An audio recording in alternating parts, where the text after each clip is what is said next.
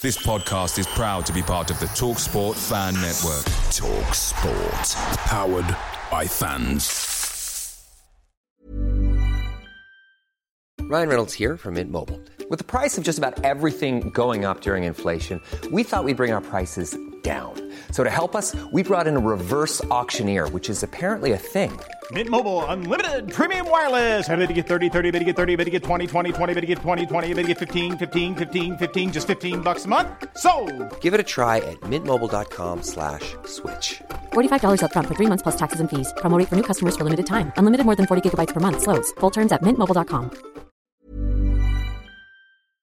The TalkSport Fan Network is proudly supported by McDelivery, bringing you the food you love. McDelivery brings a top-tier lineup of food right to your door.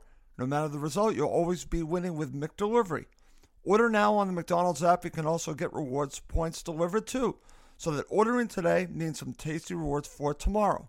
Only via app at participating restaurants. 18 plus. Rewards registration required. Points only on menu items. Delivery fee and terms apply. See McDonald's.com.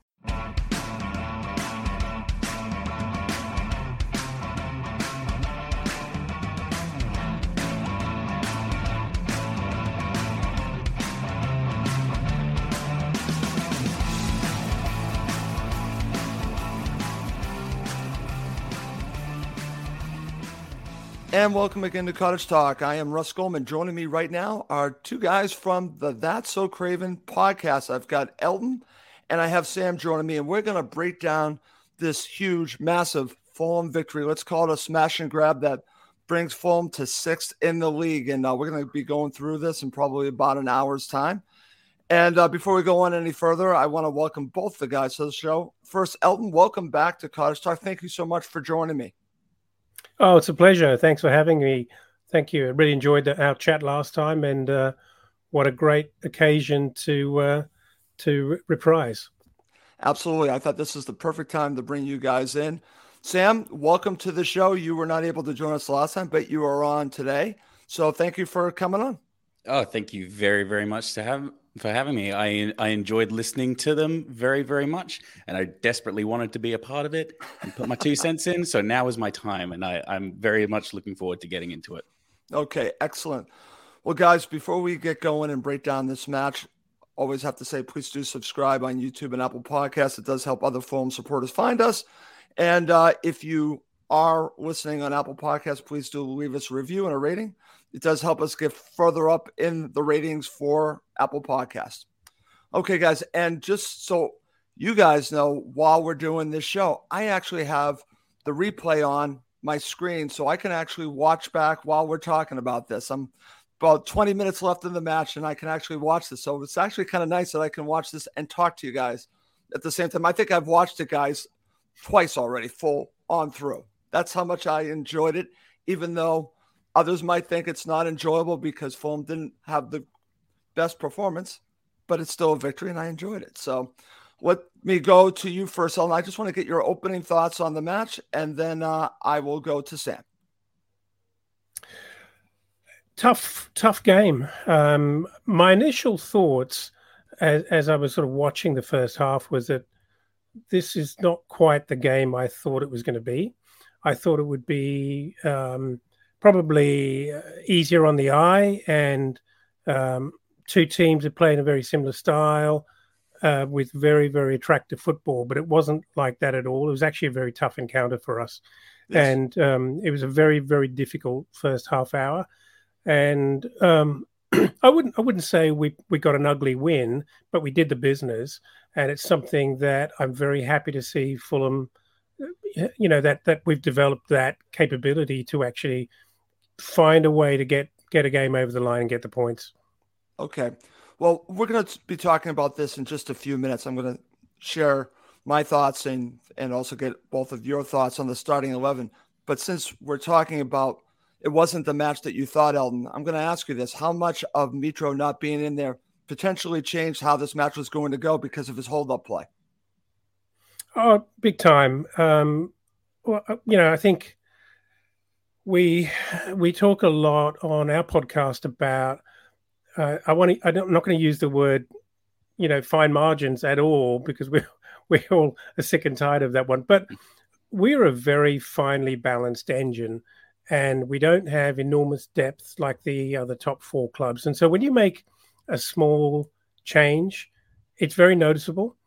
And not having Mitra up front is one thing, but actually having Bobby Decordova-Reid out of position, yes, to me was a huge thing.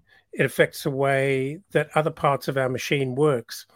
And so, not having Mitro, I think being the talisman, he's an important guy to have on the pitch.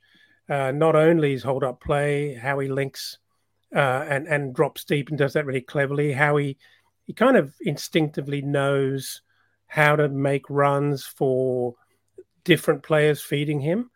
I think you forget when you see other players trying to perform in that role for the way that Fulham play, I think you begin to have a deeper appreciation for what Mitro actually is for us. Okay, excellent. Over to you, Sam. I want to get your opening thoughts, but also please do chime in on this part of the conversation, because I was thinking about this while I was watching it and thinking about how we're set up. And like I said, we'll talk about the starting 11, but I think Elton brought up a good point. It's an engine, and you basically changed the parts around a little bit here. Yeah. You move Bobby Decordova-Reid, and that affects him, and it affects bringing in Harry Wilson. It is fine margins. I hate to use a Scott Parker phrase, but I'm going to, that we're dealing with because we don't have the depth. So I want to get your thoughts about the whole situation with Mitro being out and your opening thoughts on the match. Yeah. So I feel that we slightly underestimated Brighton. We talked actually quite a lot about this in our podcast as well, in the pregame, and how we were looking at their midfield and how it had the potential to overload ours. And we were very interested in what that competition was actually going to be. But I don't really think we were actually prepared for the way in which Brighton actually played the game, because I'm actually quite used to seeing them as being quite a counter-attacking side. But they kind of actually reminded me of Croatia. And I'm not sure if you guys were familiar with how Croatia played during the last World Cup, but they have an amazing ability to essentially just drain the life out of teams, essentially in possession and playing from the back. And really just Brighton really excelled at just killing our momentum by overloading us and then essentially just playing from the back. And that was the whole first half. It was very, very frustrating. They also had a very, very good counterattack going on as well. Honestly, if it wasn't for Diop and Ream and Leno, I don't really know how that first half could have gone. I thought we actually did as best we could given the circumstances. But yeah, I thought it was a bit of a misstep from Silva, one of the few missteps he's actually done, to not foresee that might potentially be an issue. And I thought it was a bit of a faux pas putting Bobby Decordova-Reid there instead of Vinicius. I was going to get there, but yes, I'm glad that you brought that up now. Yeah, like I've kind of since reconciled with the fact that I think Silva really likes Vinicius as a super sub kind of role, and essentially bringing him on later on in the game where he can be boisterous and be heavy-handed and bring that energy in. I think that's his mentality, but I can't really justify what he was essentially trying to do. I think he was thinking it was going to be a more fast-paced touch and go kind of game. But yeah, I mean, we fixed it, but we did. yeah, we did. And that's the main thing. That's the main thing. And we'll talk about that because it was fixed in the second half with the changes, with the subs, because I think that changed the match for Fulham. But back over to you, Elton, because I did want to focus a little bit on Brighton and Hove Albion. I'm glad that Sam brought up this point, that when you look at Brighton and you don't talk about what they did, because again, I'm going to mention what some of their supporters said about time wasting. And I think, unfortunately, when you bring up all that stuff and you talk about how Fulham didn't deserve the victory and all this and all that, and I understand being upset, but I think that you're not giving enough credit to your own side, Elton, because I thought Brighton and Hove Albion made Fulham look the way they did. Glad that Sam brought this up, the way that they play. Do you actually agree with Sam, though, that maybe it was a misstep by Silva to not start Vinicius? Because, again, I've heard from many that said that they liked the decision to play Bobby Decordova-Reid up front. I saw somewhere on Twitter today, I think it may have, I didn't see Silva's post-match interview, but I saw something where Silva effectively admitted that he was going to take one for the team there, and admitting that that didn't actually work, and he was responsible for that. Okay. So I think we were talking about in our pod earlier this morning, your time, we were talking about what kind of message that sends to your backup striker, that the manager's prepared to play someone else out of position in preference to bringing you on, Vinicius, and how that goes down, just from a kind of a psychological point of view. But look, I think the two centre-backs that poor old Bobby Decordova-Reid was put up against were huge, very physical. When the ball came in the air, he had absolutely no chance. They muscled him off the ball. It didn't feel like we still looked like we were trying to play to a striker to hold up the play. We weren't playing to feet or linking Bobby up in a way that he could have been very effective. So it was a bit weird. It's a bit strange. And I think quite apart from some of the things that were happening in midfield, in the final third, it wasn't working at all. I totally agree with that, Eldon. And like I said, we're going to delve more into it when we break down the match, both halves, as we get through this show. But before we get into that, I do want to talk about, I mentioned to both of you before the match that I actually listened to a replay of the final whistle on BBC Radio Sussex, and it was a call-in show. And it was right after the match. And I can't tell you how many phone calls I listened to talking about time wasting and cheating from Fulham, and also talking about the ref. It was all about that. It focused all on that. So I want to go to you first. Back over to you, Alton. I want to get your thoughts, and I'll go to Sam, because I'm going to balance this out a little bit in just a second, talk about some things that I noticed from Brighton in this match. But what do you make of some of these claims by the Brighton Hove supporters?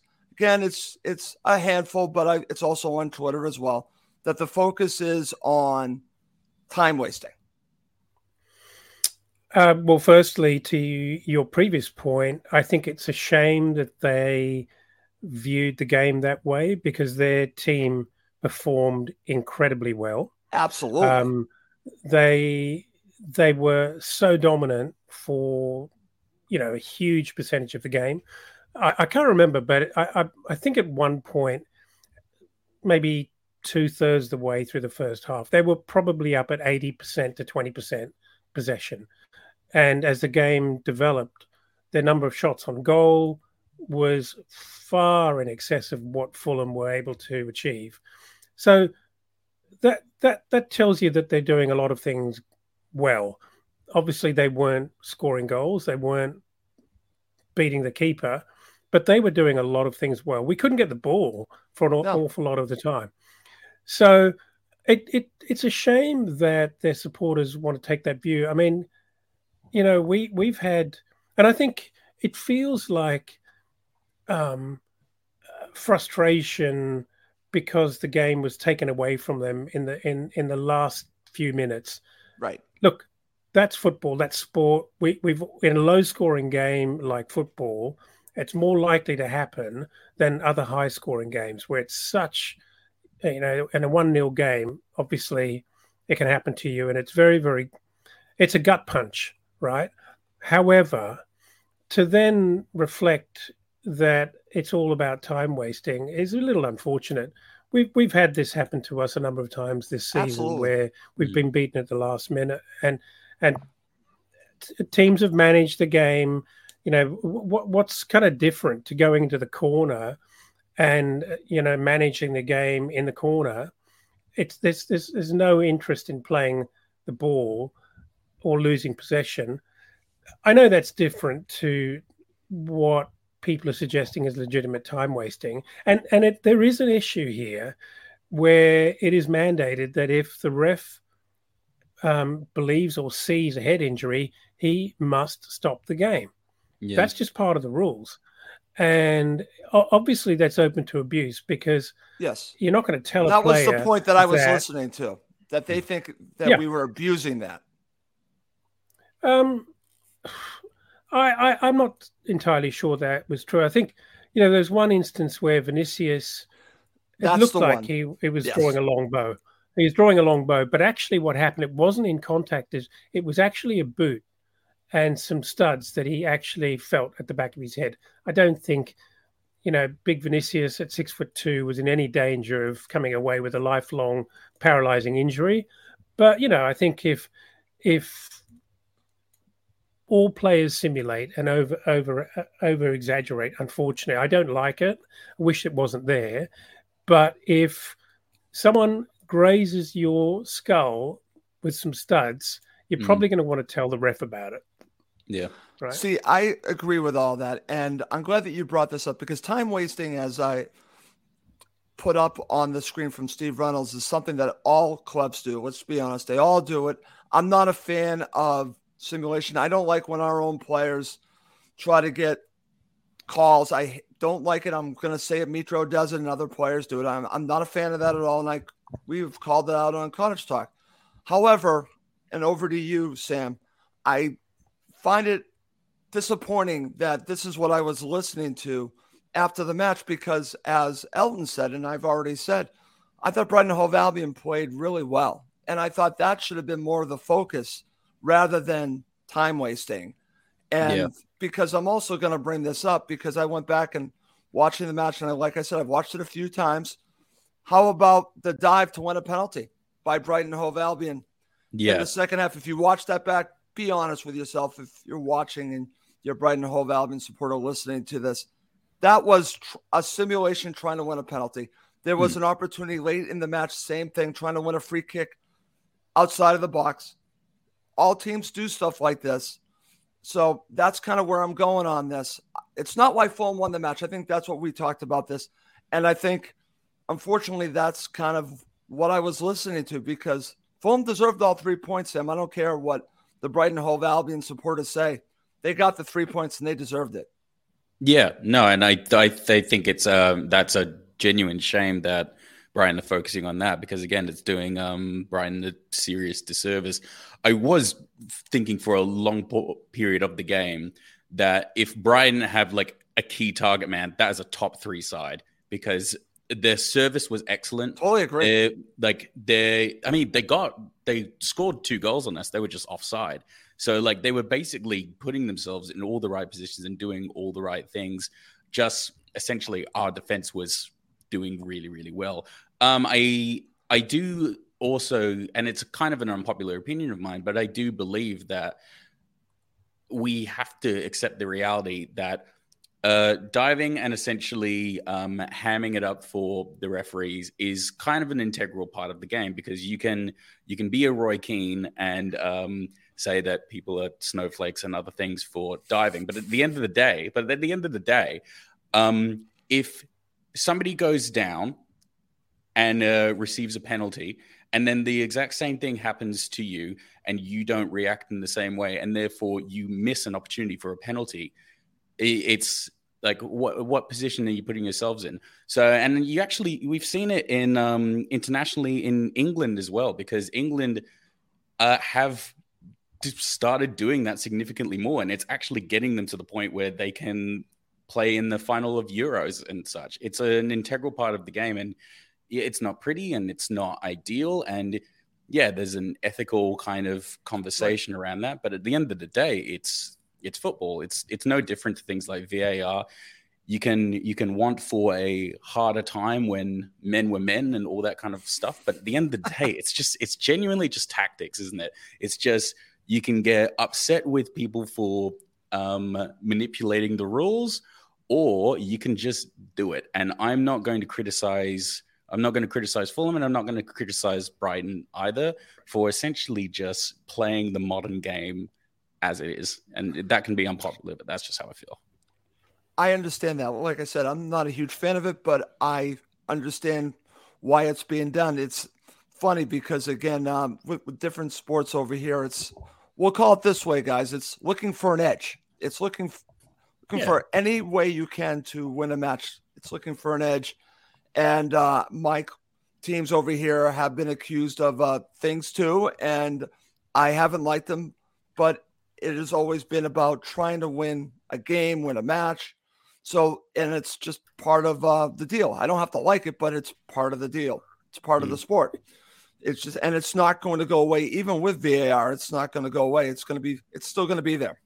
So, guys, with that, we're going to put that aside. I do have one other topic before we talk about the starting 11. So, Sam, I'll go to you first. I said this on my 5 takeaways. I said Fulham now are in a position to contend for a European spot. Winning this victory, I thought that's changed the game, because not only did they beat a team in the top 6, Brighton, but I think they showed that they can be fighting for all the way up to 6, I think now. Am I wrong? What are your thoughts about this?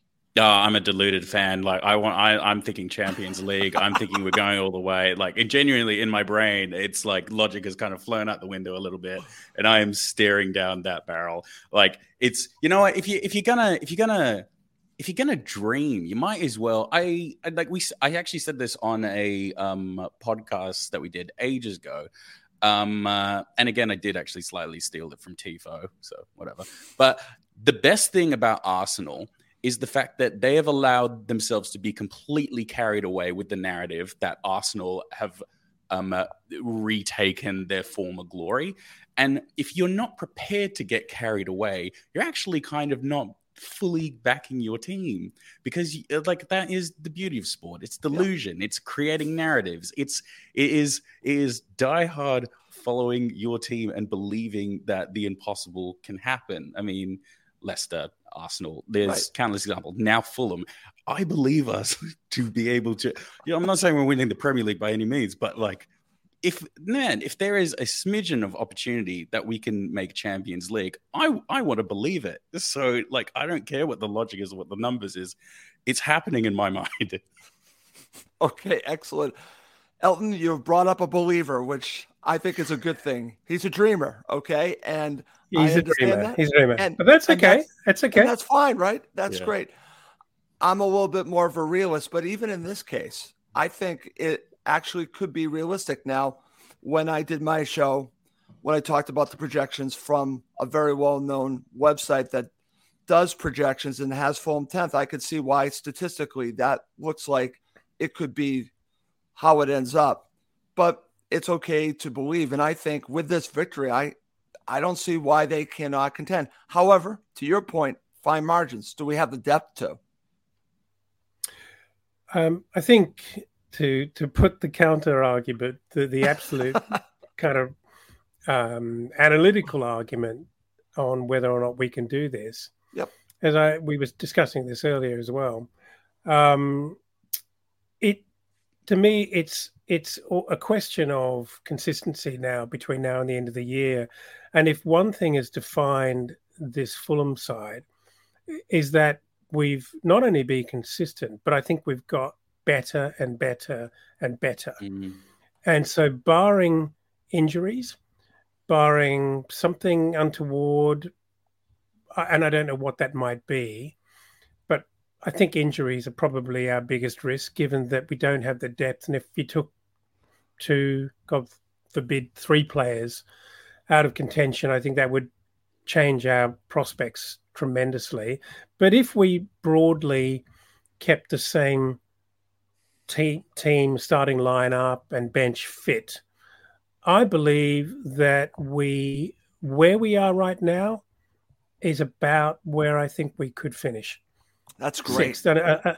A lot of pundits are saying 10th, and we all feel a bit deflated that's 4 points lower than we are right now, or places lower than we are right now. But obviously, it would still be a great outcome. We didn't get relegated. We absolutely were competitive. But I actually do believe that, notwithstanding the fact that Liverpool could go on a run and collect a bunch of points, I don't see Brighton dropping off at this point. I have no idea what Chelsea are going to do. Brentford are in there. Are we really going to overhaul Arsenal, Man U, Man City? No, we're not. But I really believe that if you look at some of the games we've got coming up, there's a hatful of points still left for this Fulham side if we can keep it together. So I think it's going to be really close. It's going to be so close. I'm talking, top 6 here. And listen, I would love this. And I love the fact that Sam's a dreamer, because there's a part of me that's a dreamer too. And I try to balance being realistic and being a dreamer. But I loved the European run that we've had. I loved it, and I would love to see it again. So I'm going to be with Sam in some ways. I'm Champions League. I'm not that delusional, Sam. But, hey, you never know. You never know. But it's funny because I think a team that they could potentially pass, and I'm going to say because I can't stand the side, is Tottenham Hotspur. Again, they're not that great this year. But I think for me, it's going to come down to what you already said, Eldon. It's going to come down to health. Can they stay healthy to do this? Because they do not have a deep team. Let's call it what it is. But before we move on from this, Eldon, and then I definitely want to break down the match, I think it's very important that they stay around this, Eldon, because I want them to be able to tell the players and show the players that are still at Fulham to stick around beyond this season. I'm talking about, there's now speculation with Anthony Robinson. I'm sure teams will come in for Polina, maybe even Pereira. Who knows? Maybe even William might not come back, might go to a top 6 side. Who knows? I think contending for Europe and getting into a European spot could help with that argument for next season. When you're languishing in the lower third of the table, you're fighting for relegation. You're trying to present yourself as an attractive destination for transfers. You're trying to keep your players. You're trying to convince the owners to put more money in. You're trying to keep the fans. Are really tough issues about whether or not big teams are going to come along and pay squillions for our best performing players. I think Fulham's a great place to be right now for players. I think they're all really enjoying their time there. And look, it's difficult to, if Man City or the big clubs come knocking and double your wages and some, this is big money, and you couldn't blame them for wanting to move on. But that would be a very, very handsome return for Fulham. Yeah. And we'd have to start all over again and buy players. And I don't want to see that, because it takes a long time to build a unit that works as well as we're working right now. But I don't think, I think part of what creates churn in a club is unhappiness, where players are there, they're earning a wage, but the moment someone waves a few more dollars in front of their eyes, they find it very difficult to leave. I think there is a loyalty there. I think one thing that happened last night, I didn't see this, but I read it somewhere today.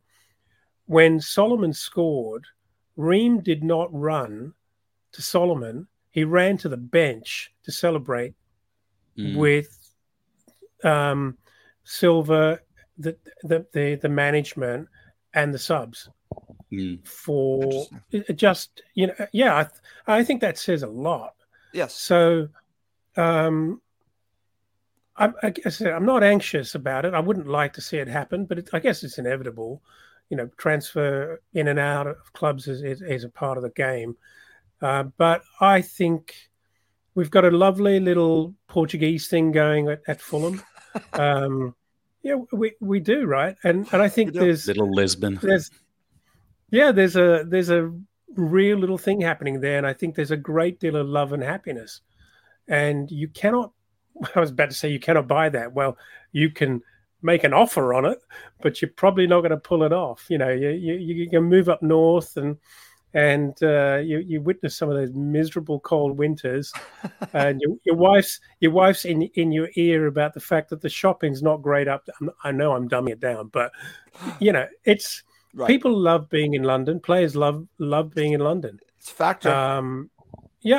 And I think it's kind of the home of English football, and I know that's a contentious comment, but it is the buzz where there are more top teams in within a few miles of each other, and there's something happening down there. Totally agree. Sam, I'll give you final word on this. The one thing I also want to add to this, because I'm talking about the players, I also want to talk about the manager, because I'm glad that Elton brought up how Tim Ream went to Silva and the coaching staff. Silva and the coaching staff are vital to Fulham's future. So I think the Cons have to do whatever they can to have him sign a new contract sooner than later, because I think this is built around what he has built, not just him, obviously, the people at the club, but I think it's vital to keep Silva happy. And I think maybe a European run, knowing that they're going to be in Europe, will help with that too. No, yeah, I couldn't agree more. Again, I'm just going to keep on shouting out our podcast, but we did actually say it on a previous podcast before. That's so craven. Please listen. Please do. Please do. Yeah, but we said it on a previous podcast actually. How in terms of resource management, Brighton, Fulham, and Brentford, the three best run clubs in the Premier League by quite a significant margin. If you consider the amount of money that's been spent, how well that it's actually been managed, and their return on essentially what they've done. I am so truly fearful that we are going to lose Marco Silva at some point. Like, if not in the next year, maybe 2 years. It's like, I'm very, very stressed about it, just because I can see certain clubs really salivating at that idea, because I don't necessarily know how you would go with a top 6 team, because obviously there's a lot more politics that goes into that, because you have to manage egos significantly more than you would at a lower table side. It's what Graham Potter is literally dealing with right now. Took the words out of my mouth. Yeah, exactly. And obviously, like, as attractive as the idea of PSG might be, if a manager like Pochettino is struggling there, then you can only imagine what that would be like for him.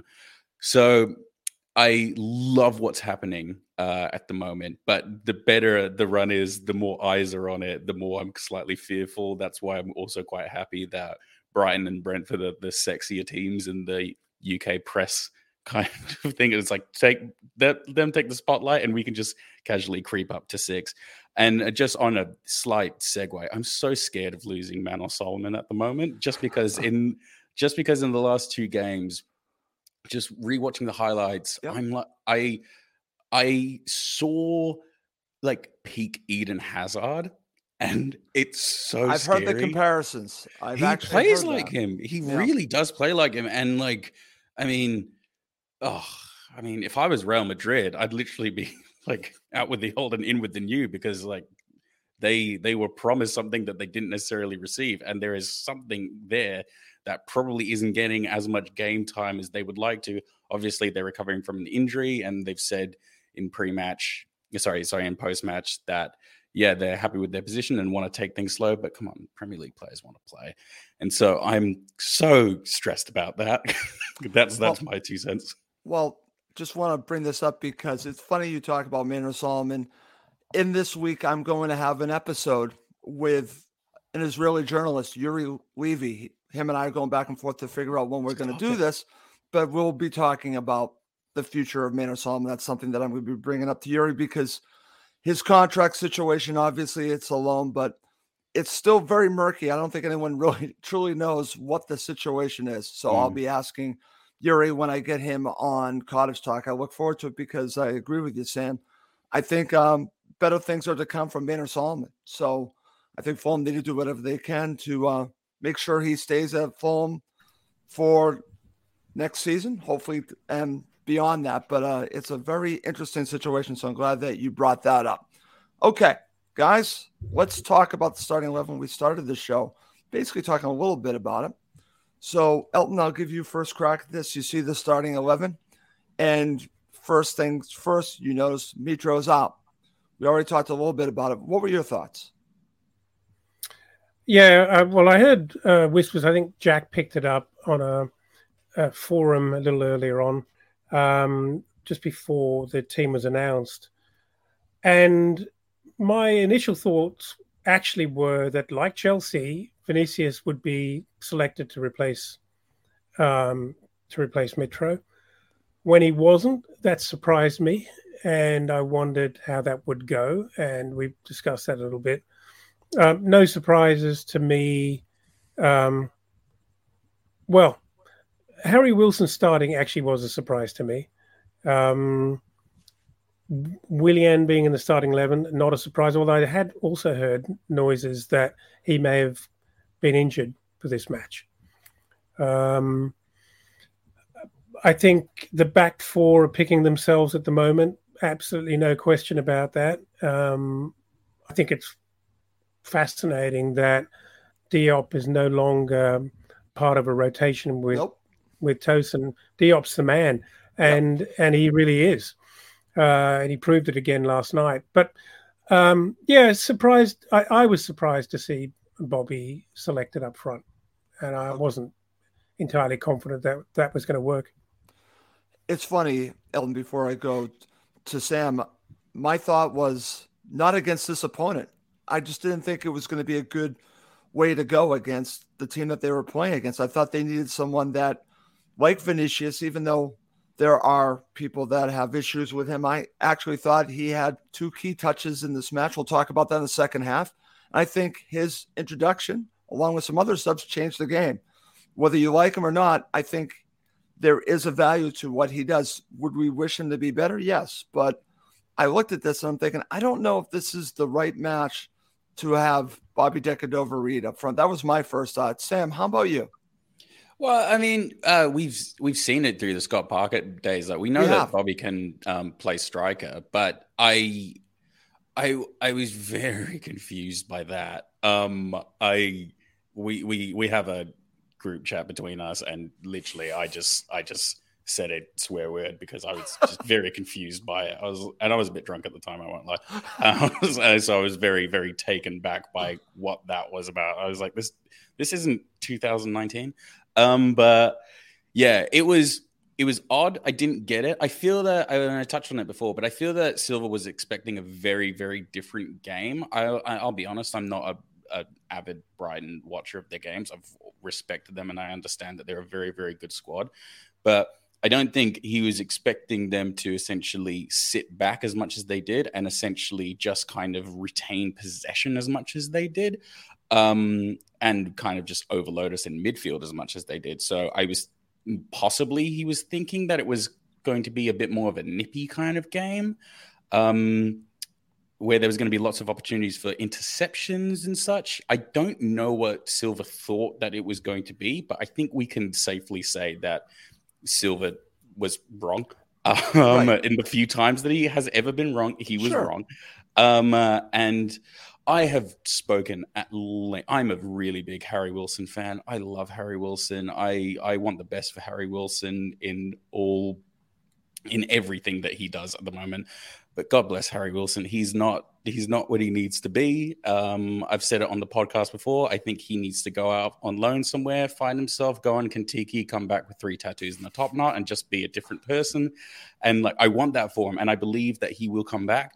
But I really don't know what Silva was thinking selecting Wilson, especially when Bobby's actually been so strong on the right-hand side. I was very dumbfounded. I kind of listened quite intensely to the podcast that the guys did earlier because I wasn't there, just to see if they could find some reason in it. I'm not sure if they really did.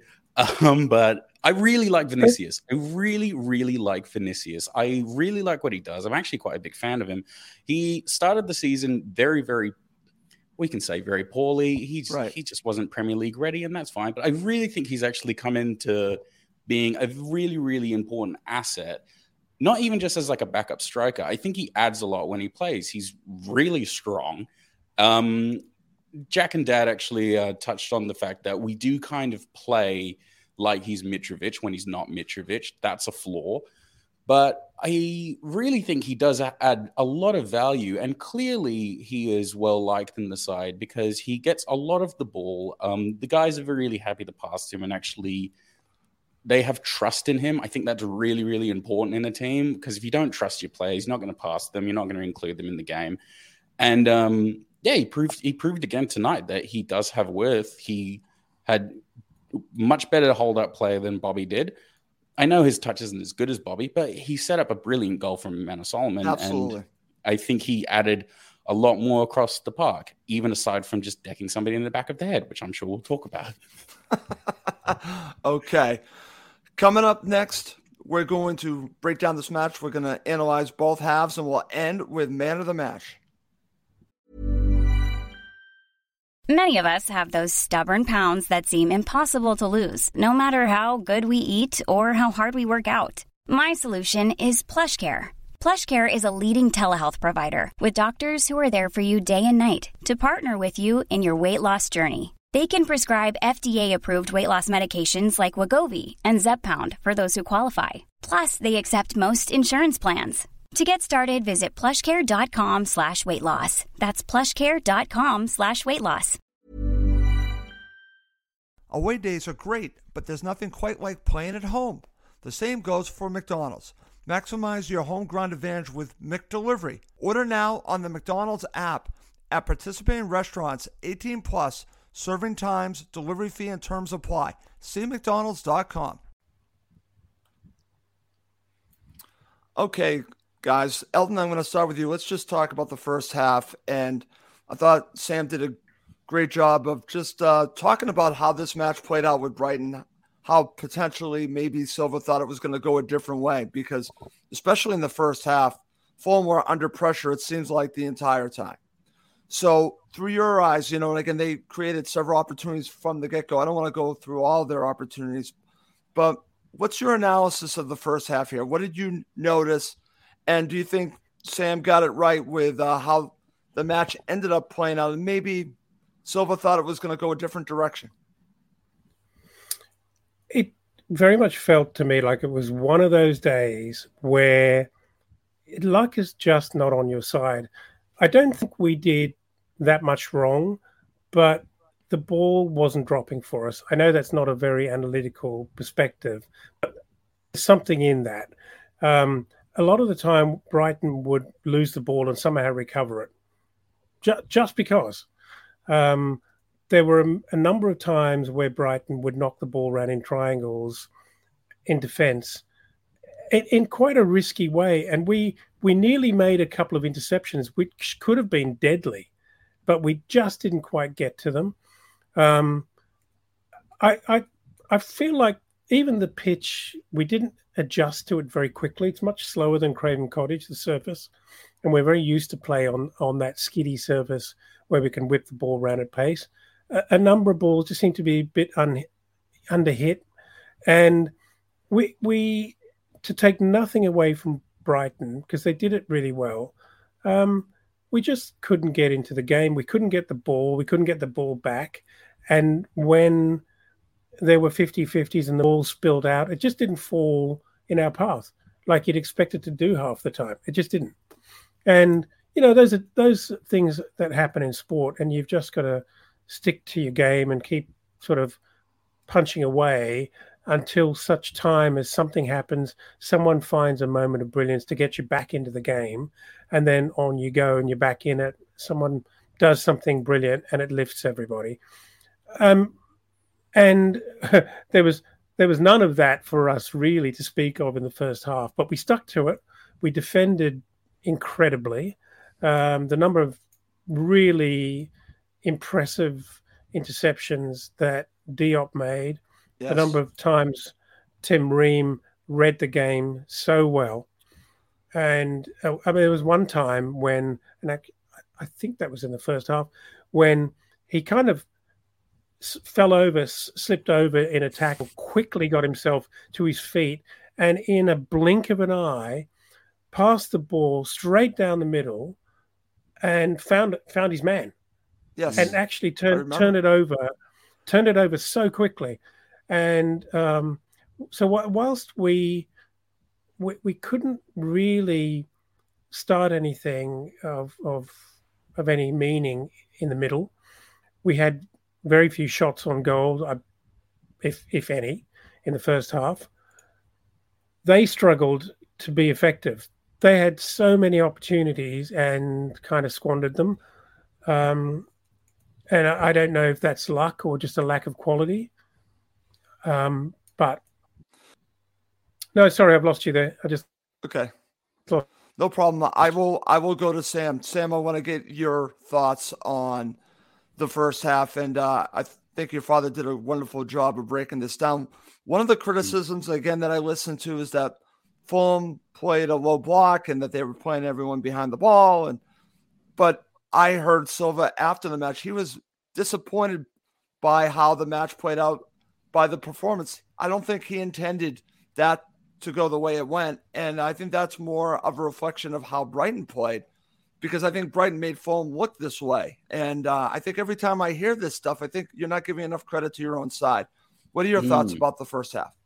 Oh, it's very interesting you bringing up that kind of piece of analysis by Silva, especially just talking down his side, for lack of a better word. I thought Brighton's pressure on all of us was excellent. I thought their off-the-ball play was nothing short of top 3, top 4.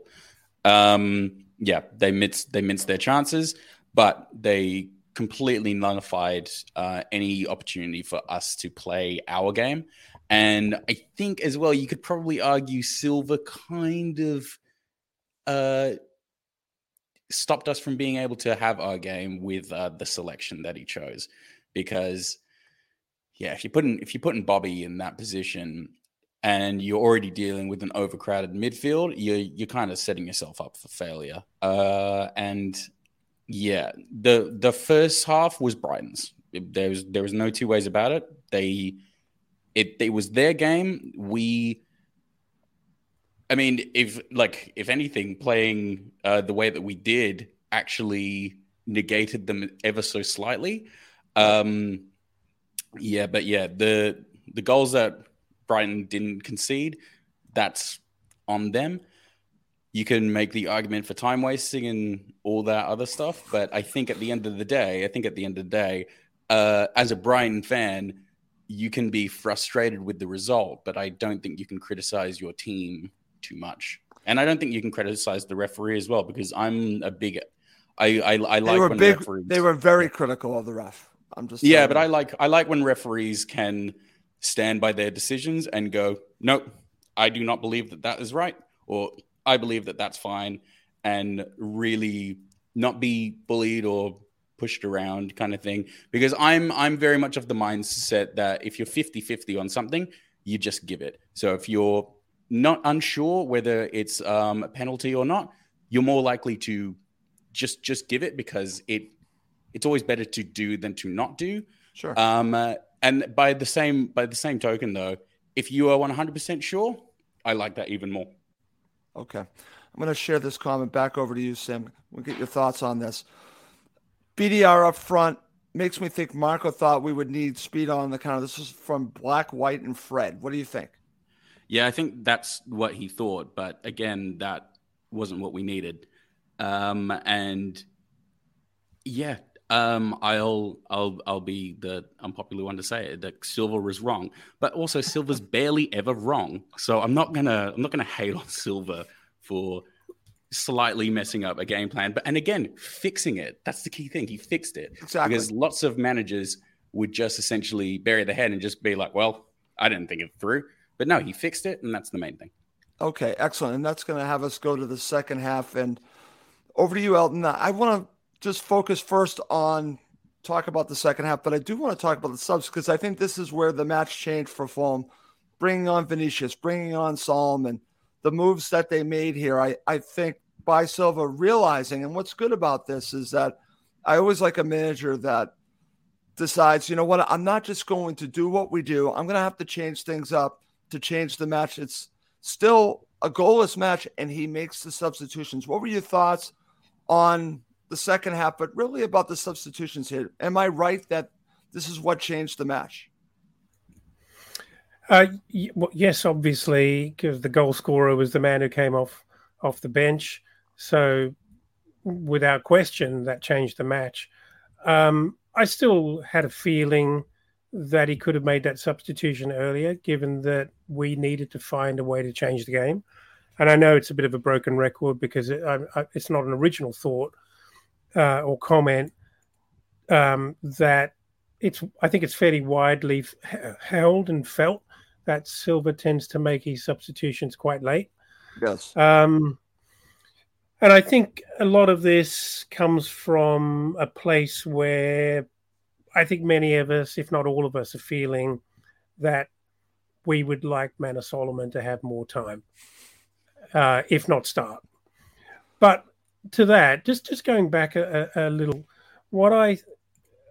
part of, obviously we're in this predicament with Mitro injured, so what do? We could have played Vinicius. We go with Bobby Decordova-Reid up front, which therefore explodes as right wing. We've got to play someone in right wing. He chooses Wilson. And to me, the unintended consequence of that move exposes we talk about counterattacking and, using Bobby Decordova-Reid in counterattacking moves. But Kenny Tete and Bobby Decordova-Reid are so often integral to those counterattacking moves actually beginning. Great partnership on that side. Absolutely brilliant. And that was not happening. I mean, it wasn't happening for Robinson and Willian as well, to be very fair. But, we weren't getting going. We weren't transitioning from defense into attack to actually get those moves going. So that just didn't happen at all. But yeah, look, let's not talk about the Manor Solomon, whether he should start against Willian, because that's a tough one with Willian playing well. How do you drop Willian? Who's going to do that after his last few outings? He had a quiet game yesterday, but you can't complain that he's starting over Manor Solomon, really, when you really think about it. No, look, but to answer your question, I like Vinicius and I like his energy. He's not top shelf. No. But I think he's pretty good, but just not great, right? And I think he makes an awful lot of runs. We were talking about this in depth this morning on the podcast. He makes a lot of runs where I think his inexperience doesn't really consider the variation of the different sources from where he's about to get the ball. And he makes the same run every time and finds himself sometimes just a half a yard out of position and just not in that right position to be in a scoring position. But hey, he's busy. He's really great at holding up play. He unsettles defenders. He's physical. He's got a lot of energy. I think he wants the ball. And he's one of those strikers who screams for the ball. He wants the ball. He wants to be involved. But make no mistake, this guy's been involved in 2 very, very good goals. Yes. And one of them was last night. And his vision to know and see Manor Solomon free and release him was one, his reactions were very, very quick, and 2, it was perfect. It was, Eldon, and that's going to lead me to go over to you, Sam, and I want to talk about the goal. It's because it's all leading up to this, and I'm glad that Eldon did a great job talking about Vinicius. And I said this on my 5 takeaways, and one of them had to do with the goal, but it wasn't just about Manor Solomon. It was about Tim Ream. It was also about Vinicius, because if you look at this, Kenny Tete gets dispossessed, I believe, and then it has to be taken off by Tim Ream. Great pass. And this wasn't the only time that he gave a great pass right up the middle of the pitch. He did this a few times in this match.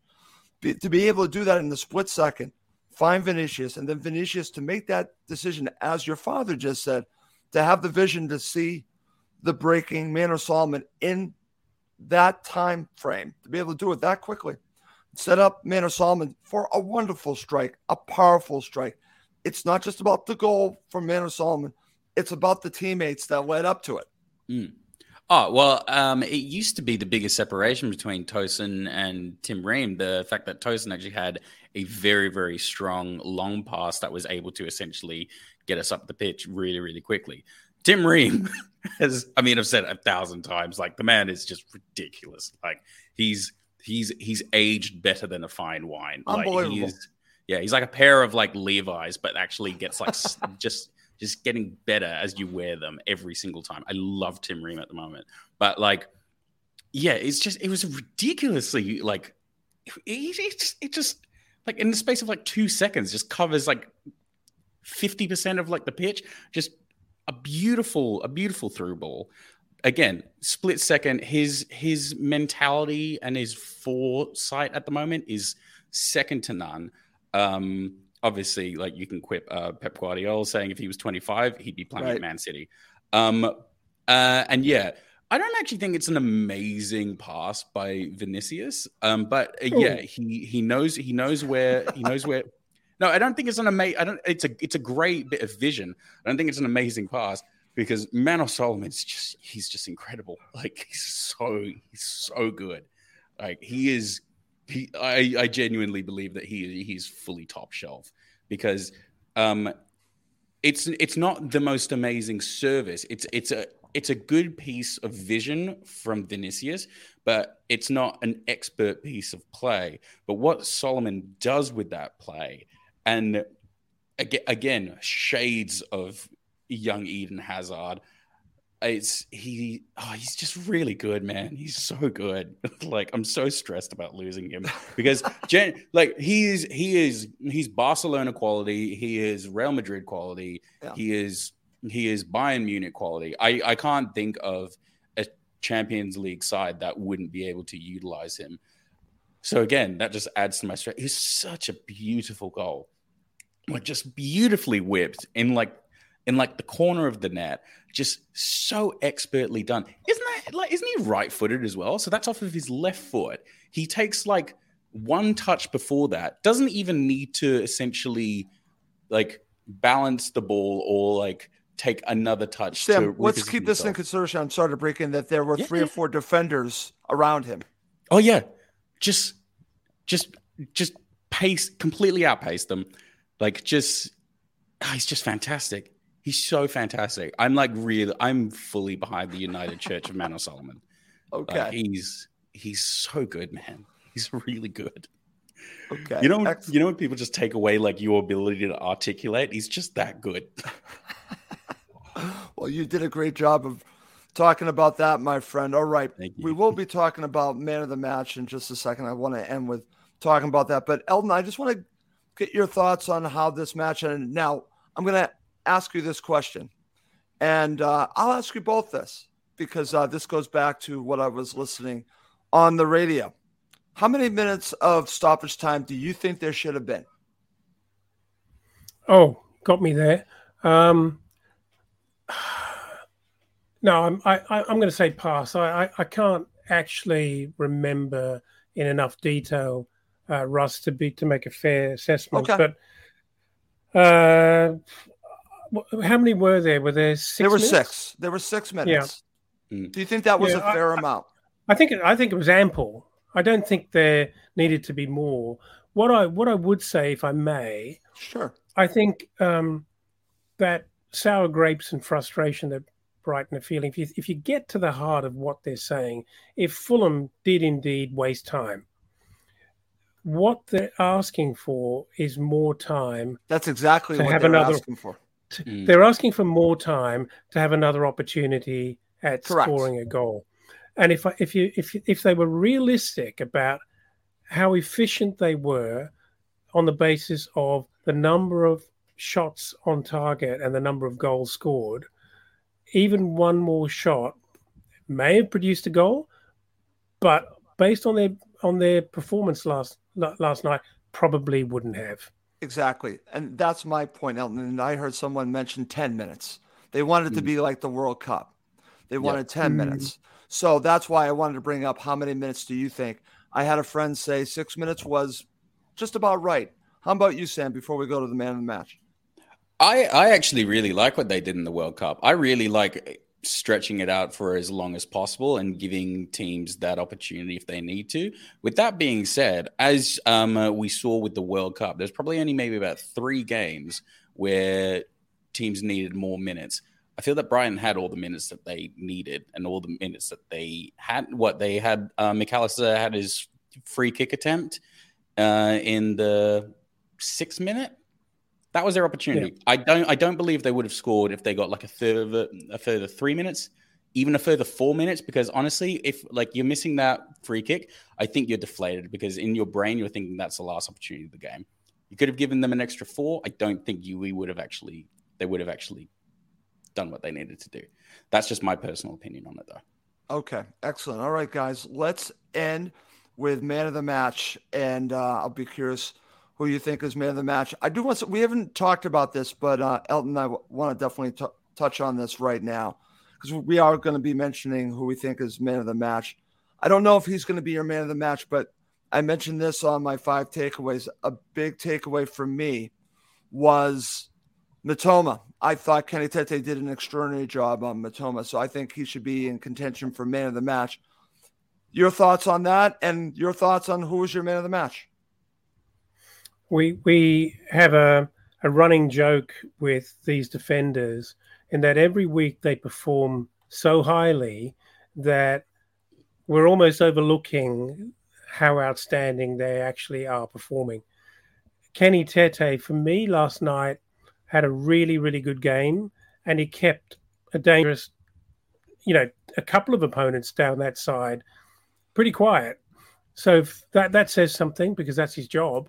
I think he played well, but I'm going to give it to Bernd Leno because I think without keeping us in the game, not that most of the shots were directly at him, but you've still got to stop them. And he had plenty to do in the first half, and without him actually, and he also not just shot stopping, he came out and nullified a couple of really, really dangerous moves, which was very, very high quality. So without that, I think we would not have come out in that second half feeling like we had an opportunity. I've got the feeling that if Brighton had gone in 1-0, we may have struggled to catch them. And I think you could have been right there, definitely, about that. So you're going with Bernd Leno. I have a lot of comments I'll be sharing in a second, and many of them are Leno. How about you, Sam? Man of the match. I